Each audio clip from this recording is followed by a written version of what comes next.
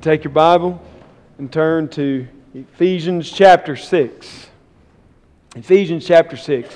And it's been a while since we've been in Ephesians, but we are now ready to, over the next weeks, close out this series on Ephesians.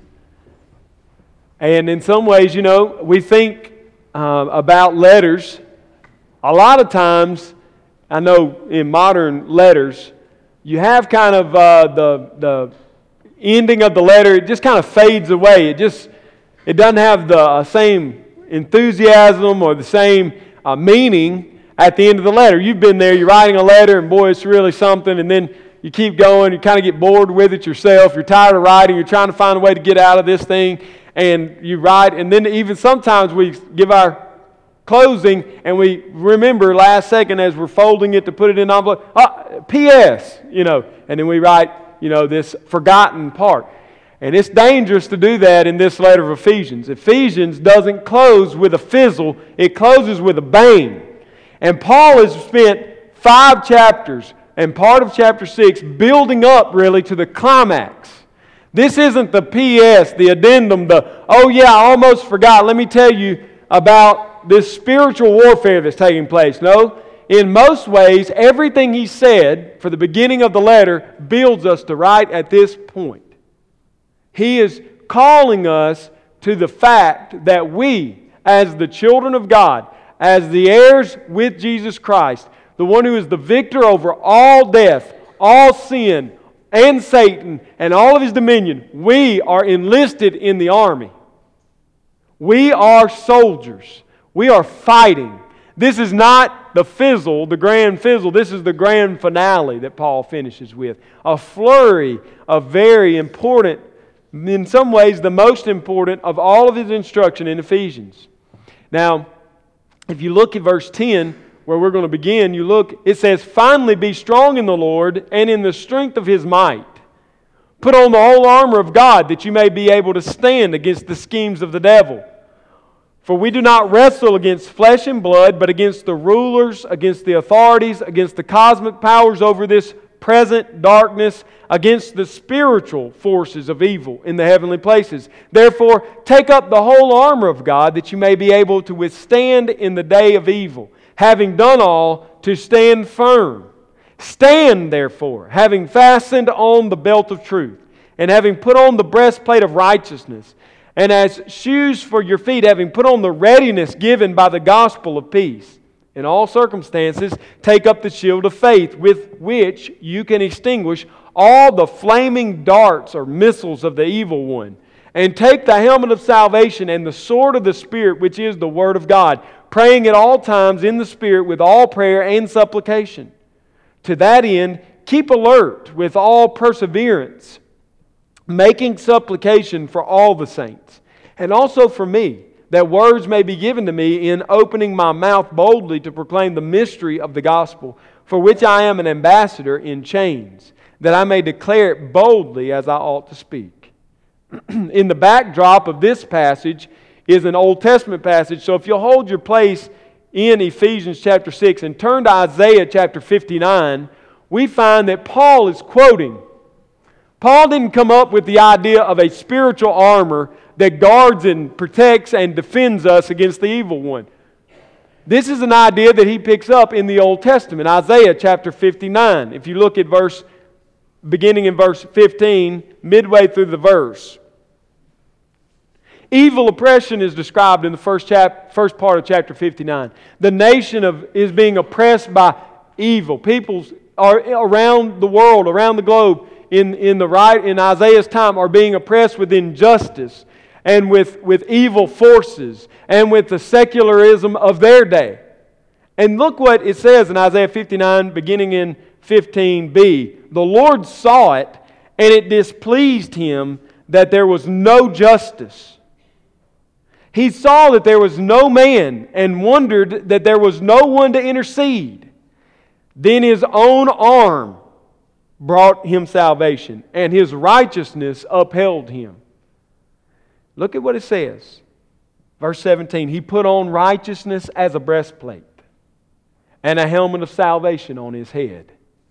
He put on garments of vengeance for clothing and wrapped himself in zeal. And that is always associated, zeal in Old and New Testament, with the message of God, with the gospel of God. So he's being wrapped up in the zeal as a covering, a cloak. According to their deeds, so will he repay. Wrath to his adversaries, repayment to his enemies.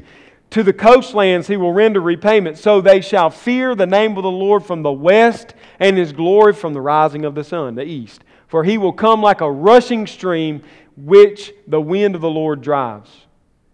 A Redeemer will come to Zion, to those in Jacob who turn from transgression, declares the Lord.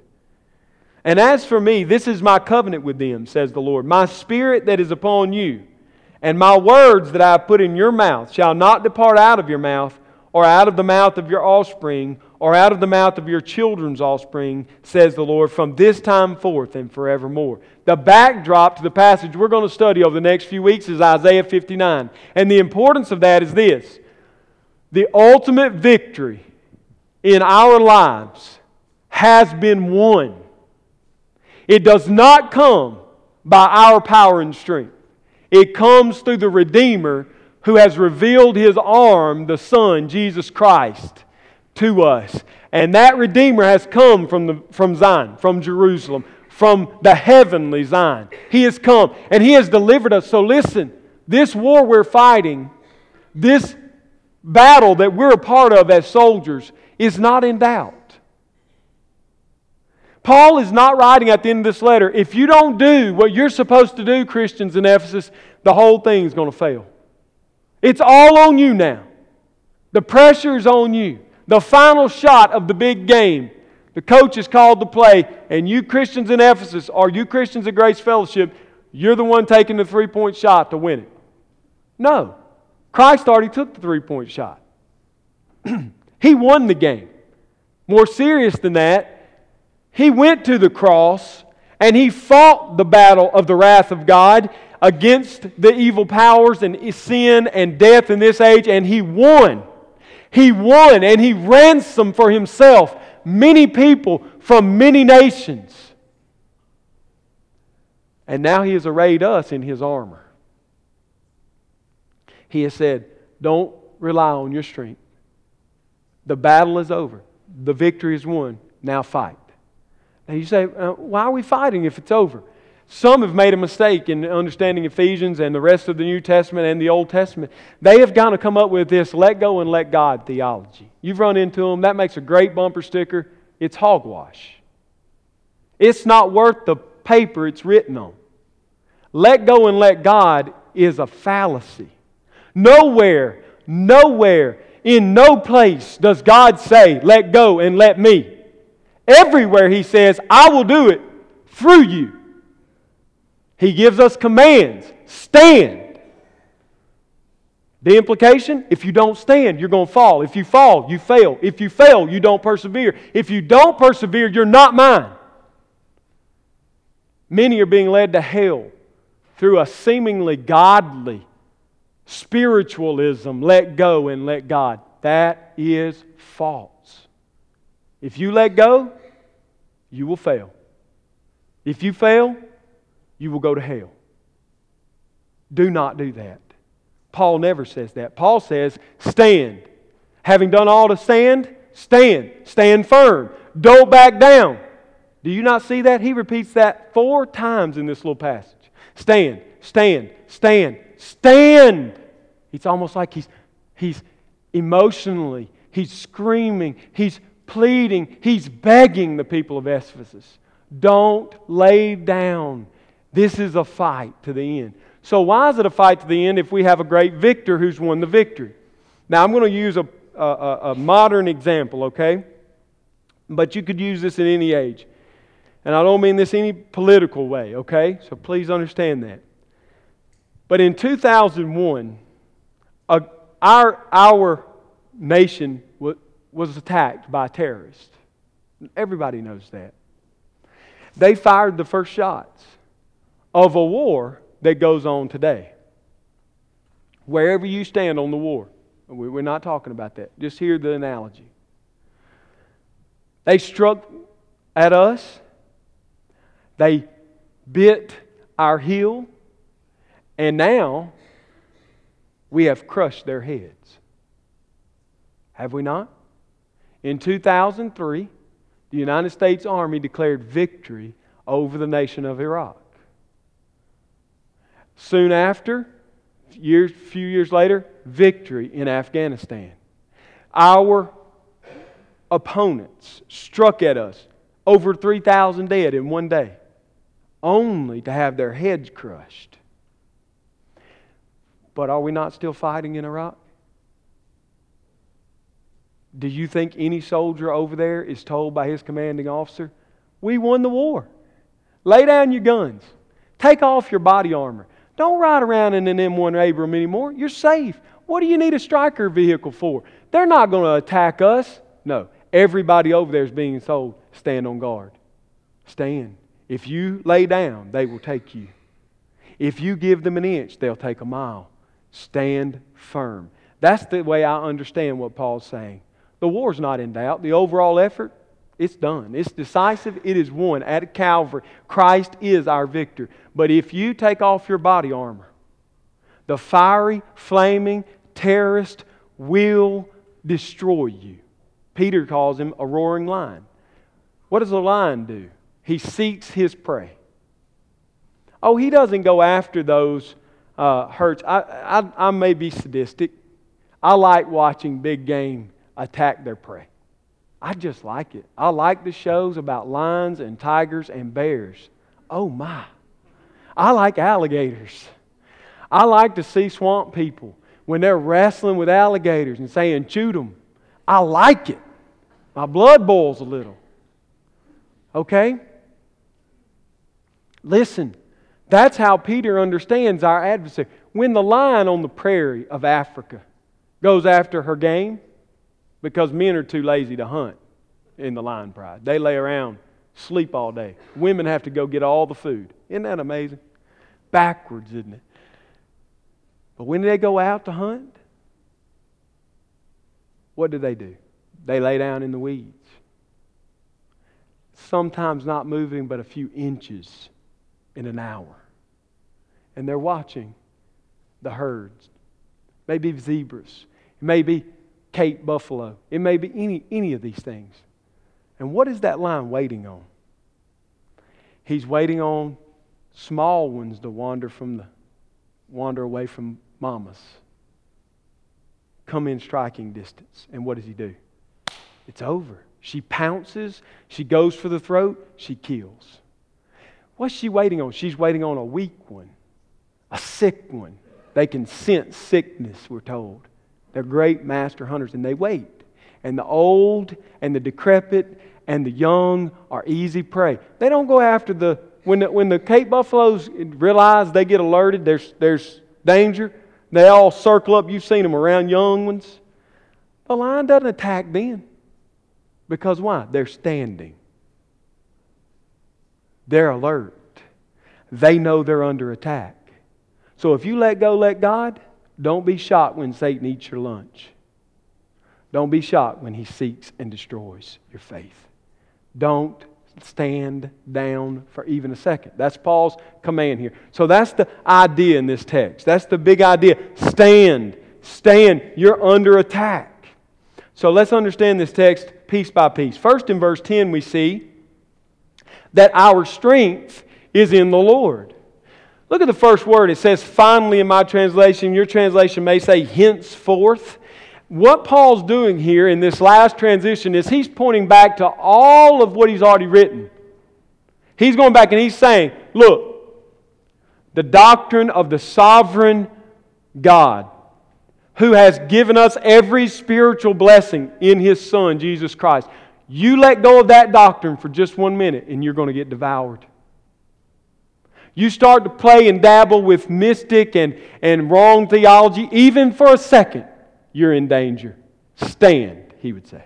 Don't give an inch. In chapter 2, he rotates over and he says, listen, if you start messing with the doctrine of man and you start saying man has good inside of him and we're all basically good, we just need a little correction. You give up the fact that we're totally depraved, You lose salvation because you don't think you need to be saved. You think you need medicine to make you feel better.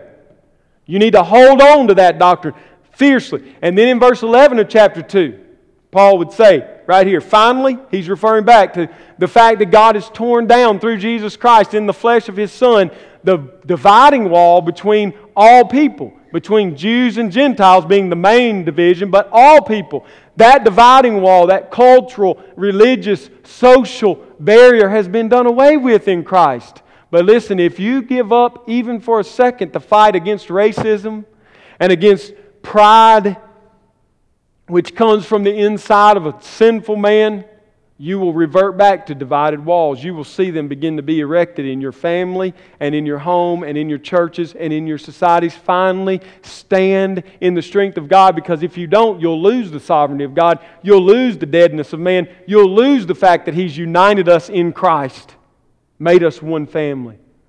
You'll lose chapter 4 where He says, walk therefore. Walk in the fact of the gospel. Play it out daily in your lives, practically. You'll lose it.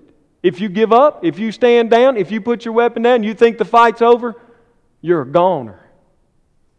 And most importantly, maybe, and the tightest connection, is to what precedes this passage directly. What is just before this passage? Look at it. From Ephesians chapter 5, verse 21, through 6, verse 9, what do we have? The description of a tranquil, loving, godly home. He says, husbands acting like Christ, loving their wives, laying down their lives, and wives submitting themselves to their husbands as unto the Lord, and children following their parents' commands, and parents loving their children, not provoking them, and slaves working as unto Christ and not unto their masters on the earth, and masters treating the slave like they themselves are slaves to the same master, Jesus Christ. This brings about peace and prosperity and the spread of the gospel. All this peace and tranquility might lead us to think the war's over. There's no fight. But anybody who has lived any stretch of time in a home knows the most deadly place, the most dangerous place for you is in your home. Some of you this afternoon will go home from this message and you'll lay down the guard of protection that God has provided for you. You'll let your tongue run wild in gossip, in slander, in anger, in putting and belittling others, putting them down. You're home. Why? Because you feel comfortable there. I don't have to fight here. I can let my hair down. Some of you will go home this very afternoon after this sermon, and you'll give in to the spiritual warfare of lust and pornography. You'll hear this sermon, and you'll go right home, and while everybody's taking a nap, you'll pick up your computer. You'll stand down, and the enemy will eat you alive. Listen, there's no mistake that he finishes with this tranquil, gospel-oriented home command and then says, stand strong. If you don't, you will fall. Some of you will go home, and in the next few weeks, you'll be in serious discussions about why is it fruitful for us to stay married. You'll give up the fight. You'll just lay down the arms. You'll say it's easier to be at peace than to fight. So it's vitally important that we understand that our strength, where does it come from? Henceforth, from now and forevermore, where does our strength come from? Look what it says, from the Lord. Be strong, not in your power, but in His might, in the strength of His might. Stand in the strength of God's might. Be strong in the Lord. You have not been left to fight a fight by yourself. You have a victor. His name is Christ. He commands His army, and it will be victorious. And the truth is, if you're a Christian in this room today, you will win. Through many bloody battles, and through many sleepless nights, and through twists and turns even, you will arrive safely at the gate of the kingdom of God. But you'll do that by fighting. Don't ever make the mistake of confusing justification and sanctification. Don't make the mistake. Justification legally happened, radically happened at the cross. And sanctification, the positional sanctification that we enjoy seated in the heavenly places, is a fact. But in the practical living of holiness, it is a daily war, without which no one will see God. Do not lay down arms. Be strong in the Lord and in the strength of your mind. We must stand in the might, the strength of God. Secondly, how do we stand? We put on the whole armor of God. Now, some have wrongly thought that this was just a defensive fight. You know, only thing we see here, besides the one weapon, the sword, is defensive. It protects. And so they've wrongly thought that means we just kind of stand on ground and just hold our position. And we're constantly under assault. And that is true. But I know no great army that simply stands but doesn't launch a counteroffensive. And Jesus Christ speaks of His church and His people as not fighting the kingdoms of this world, but fighting for the kingdom in the coming world. Oh, don't misunderstand Jesus. He didn't come to bring a sword to the emperors and rulers in His day, but He came to bring a sword. Don't ever mistake that. And the sword is an offensive weapon. So it's not just defense we're playing. We're not cowered down in some bunker hoping that we survive. The church is moving. We're putting on the whole armor of God, not just so that we're defending ourselves and our homes, but so we're able to launch the offensive against Satan. We take it to him. We take it to him. We're going to see that in this text. So, we stand in God's strength. How do we do that? By putting on the armor of God. And here's our first use of the word stand. Why do we put on the whole armor of God? Because we have a wily enemy. We have a strong opponent. We have someone who wants to destroy us, so much so that he is plotting and planning to do it. Satan does not mistakenly wander about, happening up on some unsuspecting enemy and taking him by ambush. He plans, he schemes, he carries out his thoughts and intentions. What we have here, the schemes of the devil, this idea is of the purposes of God being warred against by the purpose of his enemy. The whole first part, we might say, is the purpose of God. But now he comes to the end, the last few verses, and he says, don't worry, don't make this mistake. There's also the purposes of the evil one. He's alive and active and scheming to accomplish his will.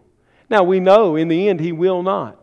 But that shouldn't stop us from standing firm, knowing that our enemy is on the prowl. So, we think about our day-to-day lives. We think about our environment. And our environment is off to the wrong footing already, isn't it? I bet if we took a blind poll of even this congregation, we would find that most of us live every day as if the universe is a closed system. That means that everything that exists in our visual parameter. We can see it. That's the materialistic heartbeat of our society this day and time. Every enemy you have is a physical enemy. I want to give you an example, very practical example. Some of you have been fighting against lust and pornography for years. Okay? Some of you have. That's a real fight. And you've shown that you've miscalculated what you're fighting by the guards you take to stop it. The only thing you do is try to cut off the physical stimuli that you see, the physical things that you can see. But I want to tell you, you will never win the fight that way. You won't. Should you take stance against that? Absolutely. But if you stop there, you fail. Because while you can put covenant eyes, and I agree, you should, on your computer, on your personal computer, men, we got pamphlets right there in the back. Pick up a pamphlet, put covenant eyes on your computer. It's worth $7, $8 a month, whatever it is. It'll personally hold you accountable for your usage. Women, it's available for you also. But you'll never win there. You know why? Because there's no covenant eyes for your eyes when you're on the street. And there's no covenant eyes for your bedroom when you close your eyes at night and you pull up thoughts which you've stored away for years and you fantasize on those thoughts. You're not fighting a merely physical war, men. That's why so many of us are losing. You're fighting a spiritual war. Do you think that it's like a rabbit trail that it just pops up? That these temptations just come from chance? No. They come not just from our flesh, but from against the evil one who is against us and is seeking to destroy us. Now that's just one area of sin. It's a very easy one to talk about, and it's because it's something that I think all of us experience and know the fight that we're having. But I could do it with the lust for things, materialism, the pride of life. I could, the desire for success and accomplishment. We could go on and on. It's not a physical fight only. Yes, it's a physical fight, but it is a spiritual war. I had a conversation some years ago with an older man approaching his 80s. We were talking about this fight for holiness, and he said the most disturbing thing for me is not that I'm tempted every now and then by a young woman who walks by, but rather that I can't remember what happened yesterday, but I can remember what I saw when I was 18 like it was yesterday. And those thoughts come from nowhere. I'm not sitting around plotting to think that way. They're there. I'm going about my day, almost 80, and it just comes to my mind. And the fight's on. Listen, we fight an enemy who's scheming. He's wise. And we've not always lived in a society that thought that everything was physical. Lest we forget, if you go back to Jesus' day, they sometimes over-spiritualized everything. Then we had Augustine in the 300-400s of the church writing about the war between the cities of God and the city of man. And then we had Martin Luther, who said that when he stands to preach, he knows both angels and demons array themselves against him. We've not always lived in the thought that everything was physical, everything was material. That began to happen in the modern era. But yet even in the modern era, we're blessed with great men, great thinkers like C.S. Lewis, who wrote Screwtape Letters for us. I would encourage you, get that little book. Read it. It will awaken you to the schemes of the evil one. In his trademark way, he takes a story between an uncle and a nephew demon and how they attack simple men in England, in London, and keep them diverted from godly tasks. Now, lest you think C.S. Lewis was some novice, this was one of the greatest minds in his day. He was an atheist who was converted to Christ. He was a great thinker, well respected. It's not always been that we thought the universe was closed. That's kind of a modern idea. And not even today are we locked to thinking this. Not even today. Great minds today agree that there is an existence of some powers beyond what we can see. Even secularists talk of it. It's interesting to me. I grew up in an environment like most of you where everything and everyone assumed there was God and there was the devil. Well, did you grow up there? That's how I grew up. I don't know. I'm getting a lot of head nods. The first time I met anybody that believed there was nothing beyond the physical was at college. One of the most brilliant historians I've ever been around. We vacationed with them in our latter college years. Sitting in New Mexico at his vacation home, he told me late one night, I don't understand you. You talk like there's things beyond this world. I don't get it. And I was crushed. I had dealt with rank pagans.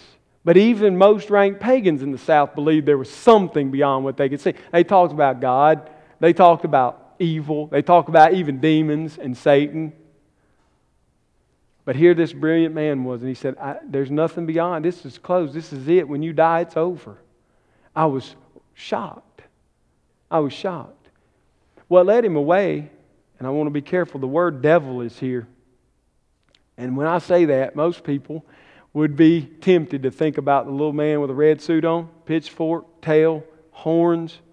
The Greek mythology idea comes. That's not at all what Paul's talking about. Satan doesn't array himself even as a demon. We're told he arrays himself as a messenger of the light. More often than not, you will not recognize him, nor his power, nor his schemes. They will come to you as good common sense. They will come to you as mere distraction, nothing more. They will come to you as idle thoughts, not as some grand scheme to take over the world. He comes to you as a harmless dove often. Proverbs even paints him as a lustful woman. Don't go down her path. She seeks to eat you alive. That opponent, that's who we're talking about. Not the little red man with a pitchfork, but the agent who disguises himself in light. He looks good on the outside, and in the end, his way is death. That's who we're fighting against. We're standing in Christ. We're commanded to put on the armor of God. That's the way we stand against the devil. And we see in verse 12, as we close out this morning, we see that he has an array of forces. For we do not wrestle against flesh and blood, but against the rulers, against the authorities, against the cosmic powers over this present darkness, against the spiritual forces of evil in the heavenly places. That word, we wrestle, means hand-to-hand combat. The idea is not some distant war that we're fighting, but rather that the evil one is after us and he is even on us, and it will take our very strength, everything in us, to engage in this warfare. This isn't a part-time, this is a full-time job. He's seeking to devour you hand to hand in combat. If you relax, if you recline, he wins. That's the idea of wrestling. We're wrestling against these powers. Now, some believe, and may be right here, I don't agree with them, but some believe that rulers, authorities, cosmic powers, and spiritual forces talk to us about a pyramid, a structured pyramid of evil things. Spirits, okay? The first clue that they may not be right is, and that they're not basing it purely on the grammar, is that some people believe rulers are at the top and spiritual powers at the bottom. They're the menial demons that run around on the earth. And rulers would be second in command to Satan himself, okay? The pyramid goes that way. But for many others, the pyramid is reversed. Rulers are the mere base demons that run around the earth, and the spiritual powers are the second in command. So when you start seeing that kind of disagreement, you know there's no solid format here. Something could be behind this. I think the something that's behind it is that it's not a pyramid at all, but rather it's the way Paul describes the different types of attacks we face and the different ones who carry them out. Follow me here, and other commentaries will point you this way. And this is the way I understand verse 12. We wrestle against not flesh and blood. Our fight is not against the people of this world, but against rulers. Now, rulers is the thought of region. When you think of a ruler, you think of a king, a region, geographic area. We know for a fact that some geographic areas are more tolerant than others when it comes to the gospel. Some are actively against the gospel. We have missionaries who go into Papua New Guinea, and there are headhunters there. For centuries, they have been cutting off the head of missionaries. They have been boiling them and eating them.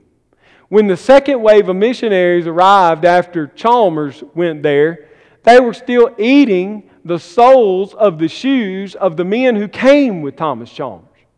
They couldn't digest it, but they were trying to eat it. That's how violent and how hated the gospel is in that particular area. And we know there are places like that all over the globe. Why? Because there are rulers over those areas which are yet to be kicked off their thrones, in a sense. The gospel has not dethroned them. But in the United States, though there is opposition, and we're going to see some of that later in this text, there's not per se a hatred to the gospel as much as there is an intolerance of the gospel. People don't like the gospel here that much. People believe false gospels all the time and are confused about what they believe about the gospel, but we're not getting our heads cut off. When we think about rulers, we think about those who rule over territory. They're spirits who rule over certain, even geographic areas. It's to these that Jesus says, I believe, until all those nations hear the gospel, the end doesn't come. In other words, one of the signs of the end is that the gospel penetrates places like Papua New Guinea. And there are believers being had in those islands and in those places that will surround the throne of God. So first we see that our fight is against rulers. Another type of attack that we face is from a group of authority. Now, authority is similar but not the same as ruler. Authority deals with the way we think, the power over thinking, the power over what we value, the power over what we value in this world. So the authority, unlike the geographic areas, is more diversified. The attack is global. What do we value? This is something here in the States we face often. We face it often. It's widespread. Our value systems are under attack. Third, we see that we go against the cosmic powers of this age. Those who are in the top 1% of our society, one of the saddest truths is that since the early 1900s, the United States of America's highest institutions of learning have been overrun by liberals. You know why? Because the once godly people who sat in chairs of history and economics and theology at places like Princeton and Yale quit. Nobody fired them, not at the beginning. They quit. They walked away because there was a fight going on in those institutions. And so instead of staying and fighting, they went and started their own institutions. In the fundamentalist controversy of the 1920s, they left the fight and started their own places of education. In a sense, they handed over to the cosmic powers of this age the thinking of our society. This country is not ruled by us. Don't let anybody fool you. This country is not ruled by the people who sit in the House of Representatives, the Senate, nor the House, nor the White House in the Oval Office. This country is ruled by the top 1% who make up the think engine, the think tanks who churn out the policies. And guess what? In the United States, we gave that up. In Europe, we gave that up. Christians walked away from those cosmic powers, took over those places, and now they're hardened against Christian truth. 2 generations removed, there's a hardness against it. It's mocked and ridiculed. You can't get a job in those places many times as a Christian. Why did it happen though? Make no mistake, we didn't stand. We laid down our warfare and we walked away. I can't think but that if had we fought the fight, we may still have those, or at least a representation within those places, those centers of thinking. So geographic areas and value systems are under attack, and ways of thinking are under attack. And finally, the spiritual forces of the evil one are the spiritually destructive myths and mythologies that float and are caught carte blanche as truth. Whether it be Islamic, Buddhist, Eastern mysticism, New Age theology, whatever it is, these things also have been handed over. And these spiritual powers that we're supposed to be fighting against are seeking to take these fully over, take us captive. So, we see this text, and we're going to be here even longer in the weeks to come. We're going to pick up in verse 13. We see that we're to stand in the strength of the Lord, put on the armor of God. We have a real and present enemy, the devil, who also has minions, legions of people trying to take over the value systems, the geographic territories, the thinking, and the general spiritual religious institutions of our day. That's what they're fighting. It's happening all around us. But in closing, I want to show a ray of hope from the Old Testament. In Joshua chapter 1, there's a connection, I think, though it's distant, to our passage. In Joshua chapter 1, verse 6, listen to what God tells Joshua. Now remember, they're standing at the edge, the border, the river of the promised land. Their great leader has died. Joshua has been installed as the next leader. See if you don't see the commonality here. Verse 6. Be strong and courageous, for you shall cause this people to inherit the land that I swore to their fathers to give them. Only be strong and very courageous, being careful to do according to the law of Moses, my servant, commanded you. Do not turn from it to the right hand or to the left, that you may have good success wherever you go.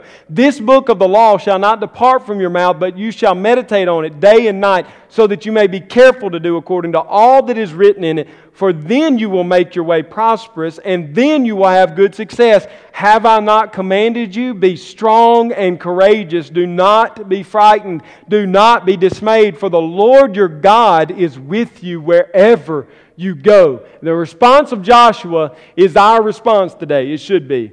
It says that he passed through the midst, verse 11, of the camp and commanded the people, prepare your provisions, for within 3 days you are to pass over this Jordan to go in and take possession of the land that the Lord your God is giving you as your possession. Now, this is a real event that happened in the history of Israel, but let me tell you why we have it.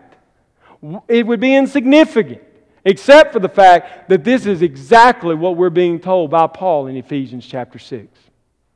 Notice the interchange. What is he telling them? Be strong. What does Paul tell us? Stand strong in the strength of who? The Lord. Who's going to go with you, Joshua? The Lord is going to go with you. Now, he's talking about a physical war here. Don't forget that. In Joshua 1, he's talking about a physical war, is he not? This is physical land, physical enemies. You need real weapons of warfare, right? And they had real weapons of warfare. But what does the writer tell us that God told him would be his number one weapon, his real weapon? The law that I commanded you from my servant Moses. If you don't turn from it to the right or to the left, I'll give you what I promised. Stand, is what he's being told, on the promises and the word of God, and I will deliver you against all your enemies, Joshua. And how are we told they conquer the land? If you read the whole book of Joshua, what you find is this amazing story of the exploits of the nation of Israel. They go in immediately, they find success, they conquer Jericho in a weird battle tactic, right? Marching around, blowing trumpets and all this thing. And the walls collapse, and they conquer one of the greatest cities in that part of the ancient world. They took it down. It was amazing. They become prideful. They lay down their guard. And God says, don't take anything. Do not take anything. Those things are holy and dedicated to me. What happens? They don't stand on the Word of God. One member of the camp takes from the treasury, hides it in his tent. They go against this little peon place, Ai. Little bitty place. This ain't nothing. We don't even have to send the whole army for these people. This will be nothing. And they get routed by this little peon's people. Why? Because they weren't standing on God's Word. Because they had not taken up the spiritual weapons that were necessary to win the war they were fighting. The whole Psalms tell us that God won the war for the promised land with what? With swords and chariots and kings and powerful men, right? No. How did God win the war in the promised land? He drove them out with bees and hornets. God defeated the people of Israel's enemies through a spiritual act. He made them afraid. He persecuted them on behalf of Israel. And Israel is seen not to be some great army, but a peon army winning great exploits because of God, not because of them. Now, how does that apply to Ephesians 6? Do I need to be that obvious to you? You're a peon. I'm a peon. Grace Fellowship is a peon. We can't win any war on our own. If we think we're going to take even Ai, the spiritual equivalent, with our own strength, we will get routed. You can't whip a dead computer sitting on your desk with nothing but a mouse click. You can't even win that war on your own strength. So you really think you're going to take on the powers and authorities of this present age? Absolutely not. They're more like the fortified cities of Jericho, but listen to what you can do. You can array yourself with the armor of God, and you can stand on the truth of God, and you can whip the computer and the spiritual powers of this age, because God will whip them for you. It is the interchange between you and God that will win this war in your life. Never, never let go and let God. Hold on to the truth of the gospel and Christ in that truth, and you can and will defeat every enemy. It's a promise. Just like in Joshua 24, Joshua the old man says, you now possess all that God promised your forefathers. God will say to you one day, Christian, you now have defeated your final enemy. Take your rest. You're at home. But don't rest until that day. Let's pray.